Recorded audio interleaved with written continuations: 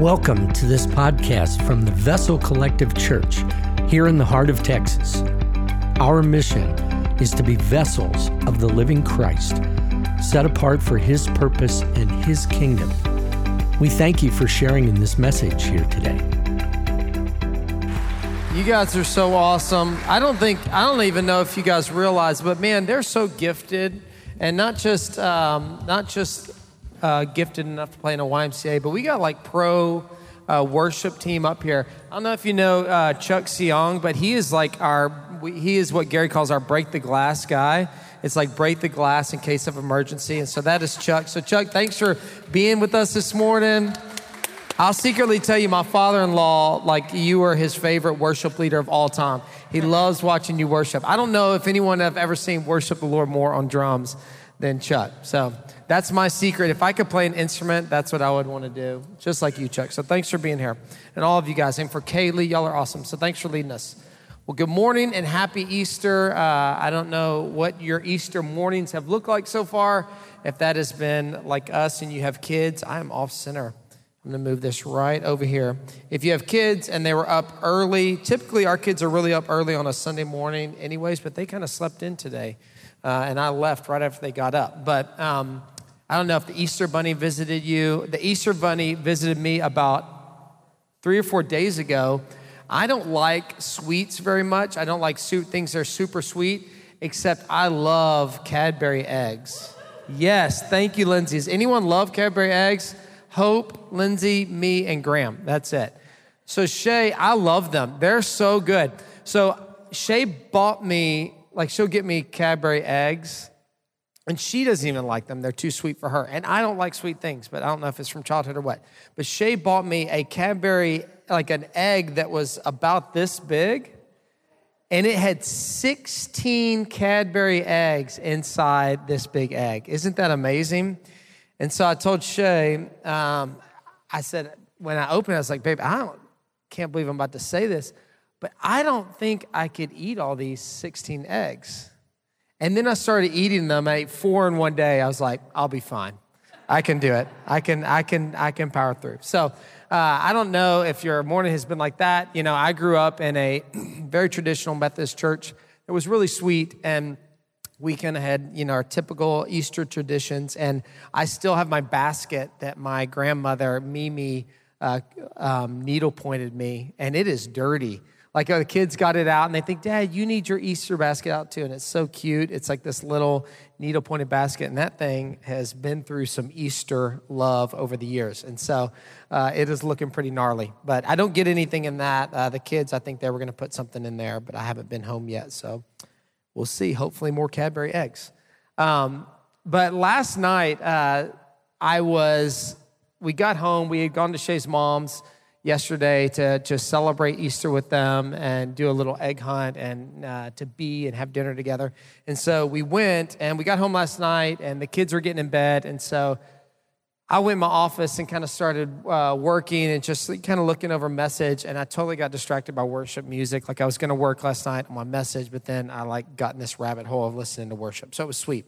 Anyways, the kids were going to bed, and my 6-year-old Barrett, he had gone to, there was a church in Liberty Hill that had an outdoor egg hunt, and so their grandmother brought them to that. And so they went, and they got a basket, and in their basket was a little, one of those little, micro Bibles. I know that's not the word, but you know what I'm talking about. The tiny little, 2-inch. It has the New Testament, Psalms, and Proverbs in it. So I got this Bible. So he brings it to me last night. I'm sitting in my office. He's like, Dad, hey, will you read this to me? I was like, son, it's past your bedtime. Go to bed. No, I did not. So I was like, well, buddy, it is so small. I don't even know if I could read the font, and those pages are so thin. I was like, well, but I said, I have a Bible in my office that's a children's storybook Bible. I said, how about I read that, as it has some pictures? He said, yes. So, man, so sweet. He went and got it off my shelf, and he brought it over, and he sat on the couch with me, and he got under the blanket with me. And so he wanted me to read the story of Easter, the story of Jesus defeating death. And so I flipped open to that day. I looked it up in the beginning. Now, I flipped open to that story in the Bible, where Jesus, the women go to the tomb and Savior's not here. I thought, no, I need to start further back, right? For him to truly understand the resurrection, the power of Jesus Christ, I have to start at death.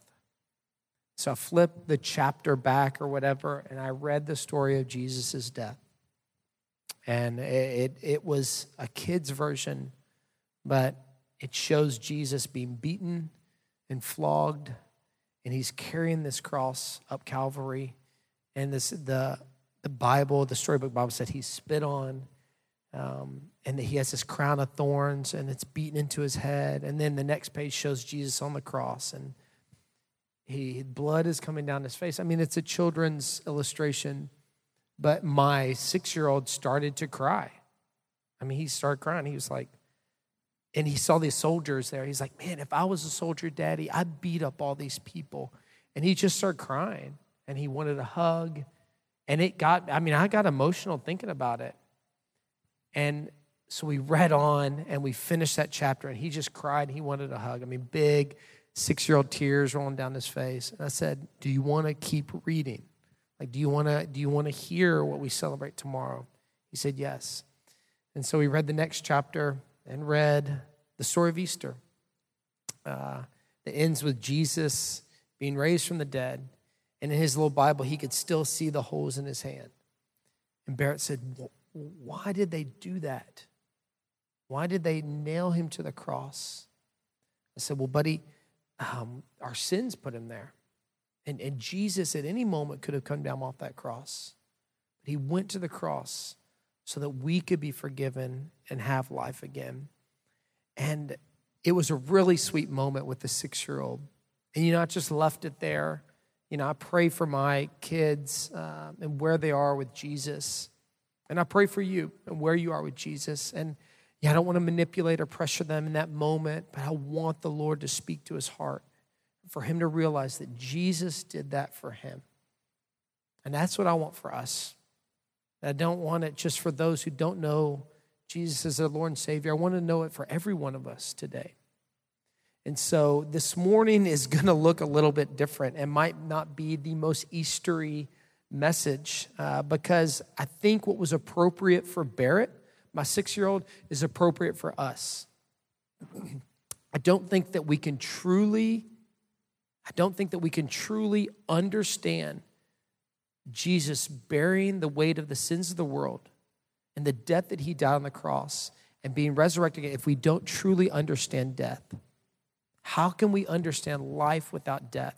That life and death have this autonomous relationship that in a weird way they're on opposite ends of the spectrum, but they're tied to one another. That truly you can't have life if there is no death. And you can't have death if there is no life. That life is a replacement of death, and death is a replacement of life. Those two things can't coexist. You can't have a little of either one of them. It is all death or all life. And so what I want us to do today is to consider both those things. So we're going to start this morning in Ezekiel chapter 37, which I know does not feel very Eastery. And no, Ezekiel is not a New Testament book of the Bible. It is in the Old Testament. So if you would, flip to Ezekiel 37, and we're going to consider what death truly is. And what it really looks like biblically. So as you're flipping there, we're going to have the scripture up here on the screen and Bibles in the back if you need a Bible off this table over here. I'm going to pray for us and we'll jump in. Dear Lord, we thank you. I thank you last night for just that conversation, Jesus, that if nothing else goes the way I hope or anticipate or expect, Lord, that I got to sit on the couch with my 6-year-old boy and tell him what you did for the cross, for the forgiveness of his sins. God, that is a gift that I can't thank you enough for, that moment. God, I thank you that it is a story that every one of us needs to hear. Every moment, every day, not just on Easter, not just when we go to church, but every breath that we take. God, we need to remember and consider what you did on the cross for our sins. God, and how you conquered death. So I just pray this morning, Lord, that as we look at death, Lord, in a strange way and in a kingdom way, it gives us perspective on life and what it means to truly have life in you. I pray for every person that is in this room right now and is online through Church at Home, Jesus, that does not know you as their Lord and Savior. God, would you move powerfully? God, would you set captives free? Would you replace life, or would you replace death with life? God, we thank you. We pray that you speak to us now and you open our hearts. Pray these things in your name. Amen. So Ezekiel chapter 37 is where we're going to be. And don't worry, we are going to get to the Easter story. So if you're bummed that we are not squarely placed in the resurrection story, this Ezekiel 37 is a perfect precursor and launches us into what true resurrection looks like. And so I'll give you a little bit of context of what Ezekiel is. Ezekiel is a prophet from the Old Testament. This, for me, is probably my favorite Old Testament book of the Bible. There are so many really amazing prophecies and images in Ezekiel, and I love imagery. Shay and I were talking, my wife and I were talking yesterday, or on Friday, we went on a day date. Our kids were at grandma's, and so we went hiking and spent the day together.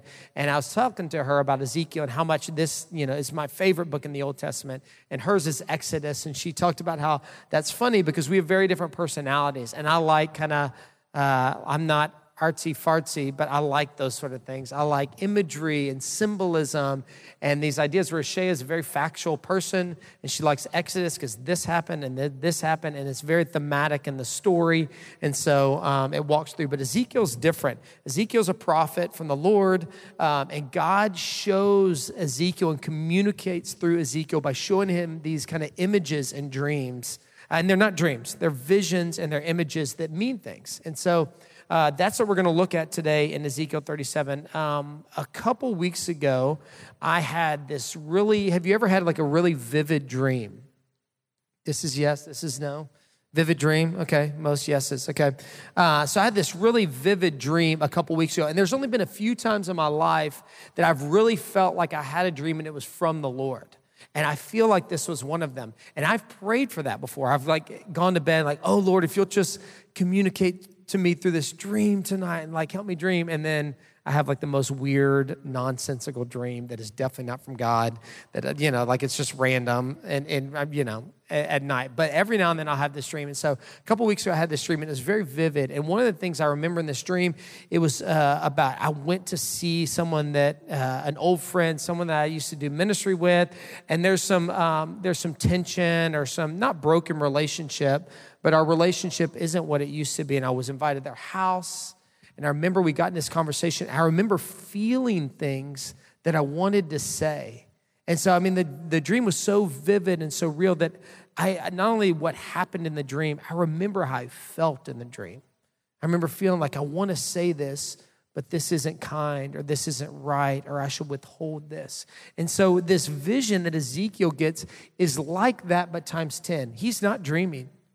God gives him this vision, but it's very real, and you're going to see as we get into it just how significant and how alive this story becomes. And so as we get in, as I read, we're going to add one element to this, and for this morning. Is I have a friend, a guy named Justin Gerhardt, who used to be the lead minister at Round Rock Church of Christ, which is just down the street. And they're a really sweet church that we partnered with them before in the past, that I've taught at his church. And so this past year, he left his role as lead minister there and started kind of doing some creative content ministry type of thing. And so it's really interesting. So one of the things he does is he does this podcast called Holy Ghost Stories, and it's really good. And so he tells these Old Testament stories, but he adds music or he adds sound effects, and he does a ton of research and study into them to kind of give a deeper understanding of context of what's going on. And it's very thematic, and it's really interesting. So if you're ever interested, you're going to hear some of it today. Because one of his Holy Ghost stories he did was over this scripture in Ezekiel 37. And so I'm going to play a few clips, and I just want to forewarn you on that. And the heart of it is to really get us in the story. So Ezekiel 37, beginning in verse 1, the Lord shows this vision and gives this prophecy to Ezekiel. It says this, Verse 1, he says, the hand of the Lord was on me, and he brought me out by the Spirit of the Lord and set me in the middle of a valley. It was full of bones. He led me back and forth among them, and I saw a great many bones on the floor of the valley, bones that were very dry. He asked me, Son of man, can these bones live? And I said, Sovereign Lord, you alone know. So Jacob is going to put a little picture. This is what I envision the valley of dry bones looking like. And so they're going to drop the lights, and we're going to play a little clip from his podcast. And so I want you to imagine you being there. Something is wrong. There are bones everywhere. What slaughter field is this? How many animals died here? And how did they die? He's prompted forward by Yahweh, tiptoeing almost to avoid the bones. There are too many, though. They crunch sporadically under his feet like walnuts. Then Ezekiel glimpses an unmistakable shape. The curve, the twin caves flanking a triangular abyss. It's a human skull. Everything in his body tenses, recoils when he realizes all of these bones are human. All right, Holy Ghost stories. So, the story of Ezekiel walking through this valley and seeing this valley of bones upon bones, these very dry bones. And God ends by asking him this question. He asks Ezekiel, can these bones live? And so we can hear that, or we can all have this image in our mind. If you've ever seen a horror movie or something very spooky or heard a ghost story, you can envision what that would look like. And the truth is that regardless of whether we've ever seen death, we recognize death. We see these dead bones. We see them very dry. We know that they're void of life. No one has to tell you that. No one has to explain that to you. Death is very recognizable. You know, during this past February, when we had our winter storm that came through and froze everything, most of our stuff made it, but we had a few things at our house die, particularly these bushes out in front of our house that are brown and dead. Now, I am no arborist or I know nothing about gardening, but I know those bushes are dead. How do you know they're dead? Because they're brown, they're unhealthy, they're dry. If I go over and I take the branch and I break the branch, it's not green, it's dry. If I touch the leaves, they crackle on my hand, and those bushes are dead. They're void of life. And so we get this image and we get this idea is that we recognize death. And death is not something that we don't all agree on. Every one of us has the concept of what death looks like. Every one of us has some sort of concept of the death of our own life. It's a reality that every one of us is going to face one day without exception. And so as we consider the cross, as we consider Jesus defeating death, we look at what death truly is. I don't know if you've ever done first aid training or if you've ever been a lifeguard. Yes, I was a lifeguard in college. I think that was standard for most people. And so when first aid training, when you come upon a body, hopefully you never have to. I know Kaylee Ho has literally saved someone that was drowning one time. But you come upon a body, the first thing you do is what? You check your surroundings. Okay, the second thing you do is what? Yeah, you check for a pulse. You check for breath, you check for a pulse, and you call 911, right? You have these standard practices. You check your surrounding for no danger, and then you check for a pulse. You check for life. You want to see, is there life within this body? Are they unconscious? Are they breathing? Is their heart beating? Because those things signify life and they signify death. I don't know if you ever watch The Office. I do. I love the scene where Dwight Schrute and they do the CPR training and the mummy. It's like with an armless and a bodiless mummy. And he says, do we really want to revive him? Does he have any quality of life? He has no arms or legs. And Kevin says, yes. He's like, Kevin, That's basically how you live now. I know it's a silly question, but death is recognizable. And Scripture talks as much about death as it does life. Ecclesiastes chapter 9 says, anyone who is among the living has hope. Even a dog, even a live dog is better off than a dead lion. For the living know that they will die, but the dead know nothing. They have no further reward. Even their name is forgotten. Their love, their hate, their jealousy have long since vanished. Never again will they have part in anything that happens under the sun. You see, death is not just the beating of a heart or the breath, but Scripture says the very person of who we are is gone. That your name will be forgotten, that what you're passionate about, the things that make you are done. The things that are the pretty sides of you and what you're passionate and gifted in, and the things that are ugly about you, your jealousy, your rage. When your life is over, those things end, because that's what truly makes us who we are. That's what truly identifies us as a person. It's not the CPR training that either has life and has pulse or breath or does not. It's who you are inside. That's what life truly is. And when he walks through this valley of bones, he doesn't recognize them. There's no names. There's no bodies. It's just bones piled upon bones, unrecognizable, unremembered, nothing to signify one from the next. And he paints this picture of this is what death looks like. And he takes him through this valley of dry bones, but this place, this valley, it's not a geographical location. There's no latitude and longitude to this place. You can't go there now and do an archaeological dig and dig up the valley of dry bones. That God is not bringing Ezekiel to the Kidron Valley or some sort of special geographical place. This place that he's showing him is a spiritual place. It's a location in a valley among the spiritual realm. It's the part of us and our soul and who we are. And what the death of a person truly looks like is very similar to what it looks like in the physical. In Psalm 23, which is a psalm that's often read at funerals, it says, even though I walk through the valley of the shadow of death, I will fear no evil, for you are with me. Your rod and your staff, they comfort me. And I wonder, is this the same place as the valley of dry bones? When David says, even though I walk through the valley of the shadow of death, and that God never forsakes us. There's no place we go that are beyond him.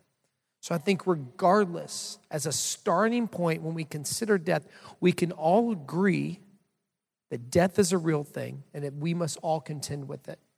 Is there anyone in here that would disagree with me that death is not real and death is not something that we have to contend with? So we're on the same page. Let's continue reading. Ezekiel 37 verse 4 says, then he said to me, this is the Lord, the Spirit of God saying to Ezekiel, prophesy to these bones and say to them, dry bones, hear the word of the Lord. This is what the sovereign Lord says to these bones. I will make breath enter you, and you will come to life. I will attach tendons to you and make flesh come upon you and cover you with skin. I will put breath in you, and you will come to life, and then you will know that I am the Lord. So the Lord says to Ezekiel, he says, you're going to speak to this pile of bones, and here's what you're going to say. The word of the Lord is going to go out from your mouth. So in verse 7, Ezekiel faithfully prophesies and speaks to his bones. Verse 7 says, so I prophesied as I was commanded, and as I was prophesying, there was a noise, a rattling sound, and the bones came together, bone to bone. I looked, and tendons and flesh appeared on them, and skin covered them, but there was no breath in them. So again, we're going to listen to another clip from the podcast on this same little scene. So if you guys would, take a listen.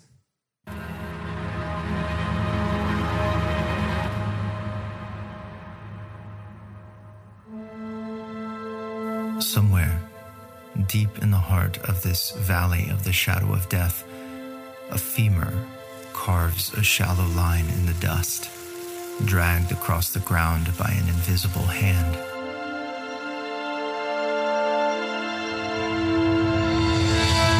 Somewhere else, a handful of human teeth, molars and bicuspids and incisors, strewn like dice on the soil, tumble resolutely toward a jawbone. A rattling sound fills the air as clavicles and ribs, vertebrae and ulnas, jigsaw pieces of skull and scattered phalanges bump past one another and eventually collide in orderly arrays. Ezekiel's eyes widen as a sternum, perhaps, crawls across his foot.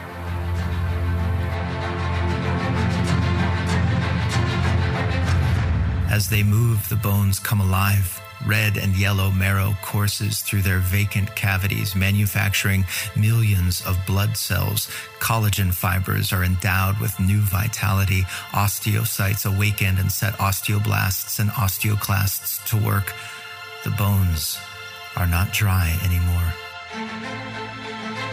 Skeletons now take form, thousands of them stitched together, prone, the valley full of new shapes, ordered and white, like a field ready for harvest.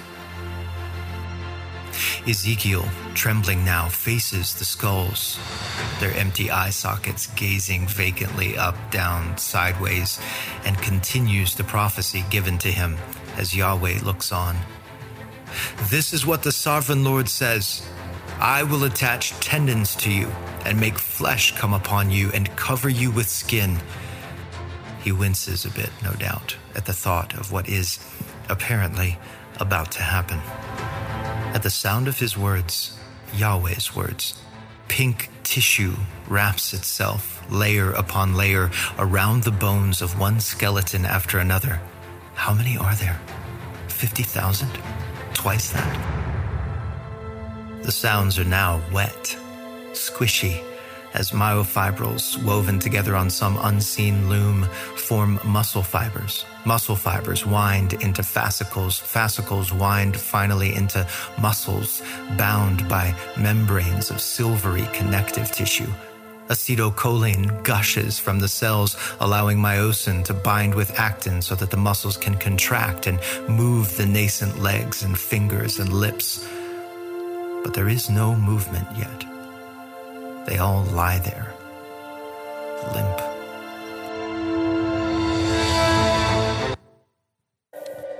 So, something is wrong. There are nothing bones. is wrong, I promise. So, this prophecy, God says this word is go out, and Ezekiel faithfully says these words that God has given him. And it's, again, I said it, but it's strange that God is calling him to speak to these dead bones after he said, is there any life? Can these bones come to life? And he begins to speak to these bones.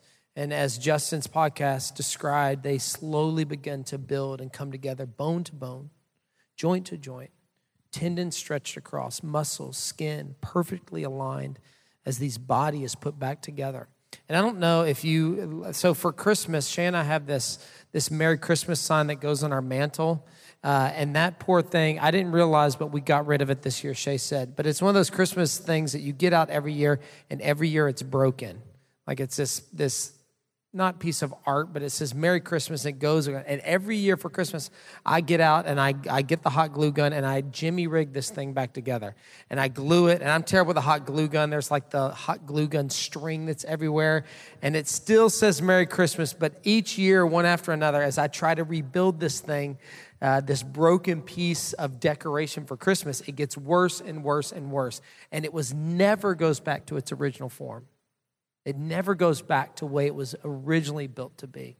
But this scripture, as God describes, he begins to put these bones back perfectly aligned. And true restoration and true revival in Christ and true reconciliation looks like this. It looks like perfection. And that when we try to put things back together, when we try to restore stuff, it's like my Merry Christmas sign.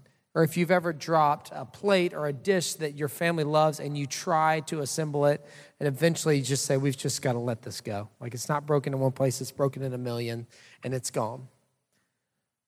But the Lord, in this story, he perfectly reassembles these bodies. And these bodies aren't that were lying there, they're unrecognizable, these pile of bones, and they come together in God's perfect order and his perfect purpose. Is that when these bones are put together, they're put together in the right order. And as we consider Jesus and the cross and what resurrection looks like, we begin to realize that resurrection is miraculous. That to say something that's dead to come to life is impossible. And the reason that this valley of dry bones is so significant is that they're dry, is that they're so void of life. They're so beyond resuscitation. If I walk over here and I keel over right here on the floor, right, you're going to come over and you're going to check for my pulse. You're going to do all the things. You're going to call 911. But if you walk in and there's a skeleton on the floor, no one's reviving a skeleton, right? You don't need to check the pulse. You don't need to begin chest compressions. It's dead, right? We don't need a doctor. We don't need EMS to come signify a time of death. We know that this has been dead for a long time. But God perfectly, in this prophecy, puts these bodies back as if they were, as if they had never died, and he puts every piece back to where it belongs. But at the end of this, it ends by saying this in verse 8: "But there was no breath in them." But there was no breath in them. Skeleton does not have breath. Death does not have breath. It doesn't have a beating heart. Is that despite these bodies being reassembled miraculously, they're still not resurrected. They may look like they have life, they may look like they're able, but if there's no breath in them, there is no life. So Scripture continues in verse 9. It says, "And then he said to me," this is the Lord to Ezekiel, "Prophesy to the breath. Prophesy, Son of man, and say to it, this is what the sovereign Lord says. Come, breathe from the four winds and breathe into these slain, that they may live. So I prophesied as he commanded me, and breath entered them. They came to life and stood up on their feet, a vast army."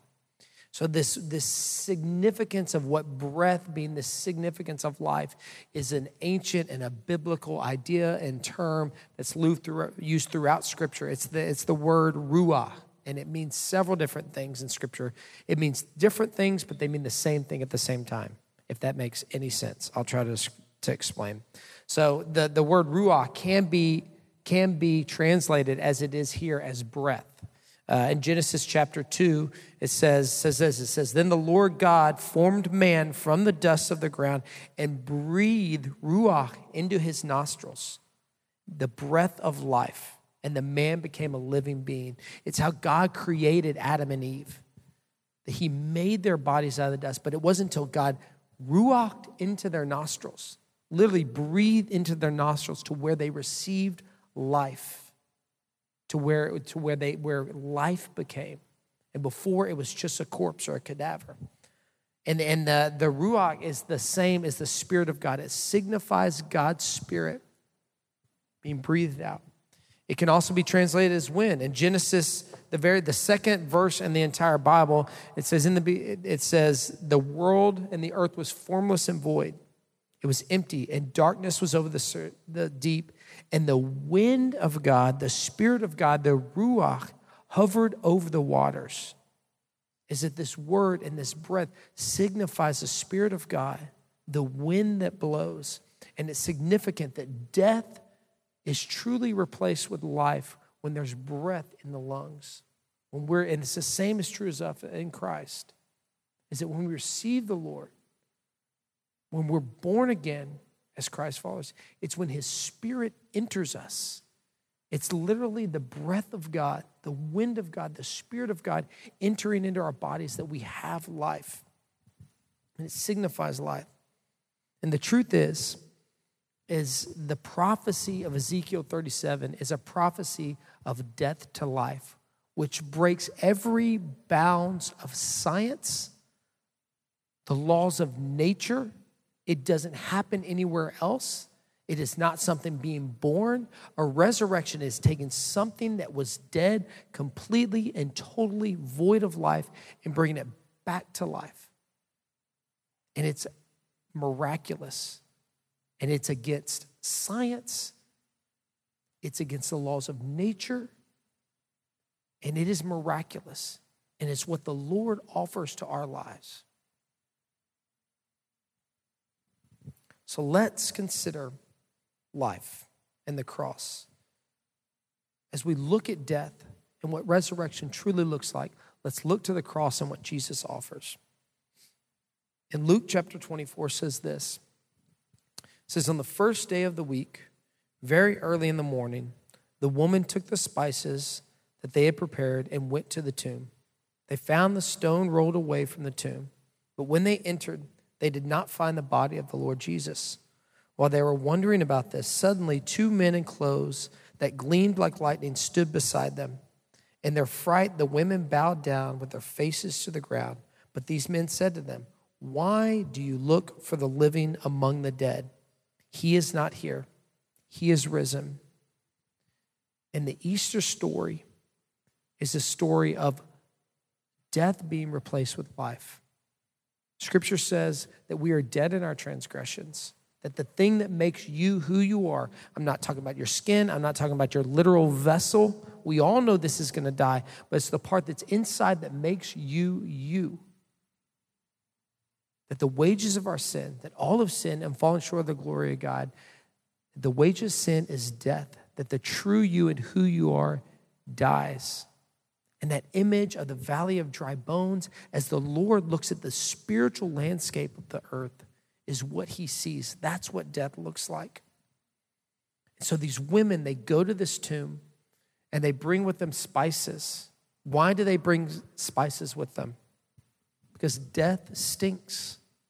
They bring this to embalm his body. When Jesus was crucified on the cross, Joseph of Arimathea and Nicodemus, they quickly prepare his body. But these women, after 3 days, because for the Jewish people, 3 days signified death, that you weren't officially, legally dead until you had been good and dead for 3 days. I don't know if they were afraid of people that were buried alive. I don't know why. I'm sure there's a good reason. But that signified death. So after 3 days, they go and they take these spices to embalm the body. What were they expecting to find in that tomb? Death. They were going to find a body, a cadaver. They were going to honor Jesus and not honor who he was or who he is, but honor who he was, the life that he lived previous to his death. And they were expecting death. When the angels appeared to them, it says, in their fright, the women bowed down. Why were they frightened? Because what they expected in that tomb was death. They didn't expect life. They didn't expect an angel. They expected a body and a corpse. And he asked them this question, why do you look for the living among the dead? And that's why they were there. They went to that tomb to see the dead, not the living. So as we close, I'm going to have the worship team come back up. And I want to ask you the same question. Why do you look for the living among the dead? As these women went to this tomb expecting to find death, instead Jesus was conquering death. 1 Corinthians 15 says, when the perishable has been clothed with the imperishable and the mortal with immortality, then the saying that is written will come true. Death has been swallowed up in victory. Where, O death, is your victory? Where, O death, is your sting? So as we close, I want you to consider, are you searching for what is dead, or are you searching for what is life? As we live in this world, as we go day in and day out, none of us argue about death, but we don't agree on what is truly life and life everlasting. And we put all this time and all this energy and all this effort into things of this world that will die that will pass away, that will be ruined by moths and rust, and who you are and your reputation and how much money that you make does not matter. You will be forgotten. But what Jesus offers is life eternal. It's the same thing that Jesus said in his ministry when he met the woman at the well.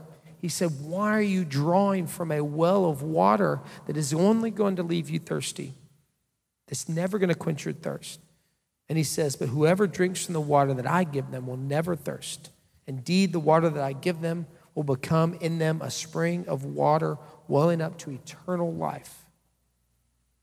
Is it what are we drinking after that's only going to leave us more thirsty, that will not satisfy? As he told the Pharisees, he says, the thief comes only to steal, kill, and destroy, the valley of dry bones. He says, but I have come that they may have life and have it to the fullest. Abundant life. So what Jesus offers us is a resurrected life in him, a life everlasting. Is that every one of us is going to face death physically. But in the spiritual realm, is there life or is there death? When Nicodemus came to him and asked him the truth, he asked Nicodemus, he said, you must be born again.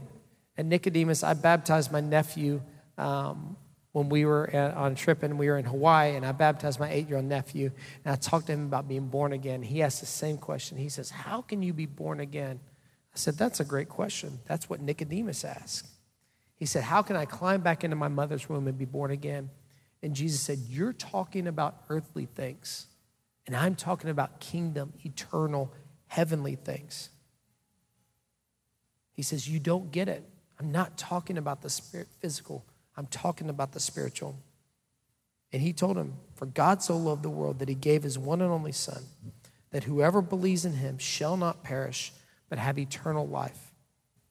For God did not send his son into the world to condemn, but to save the world through him. Is that Jesus didn't die on the cross to condemn you to your death.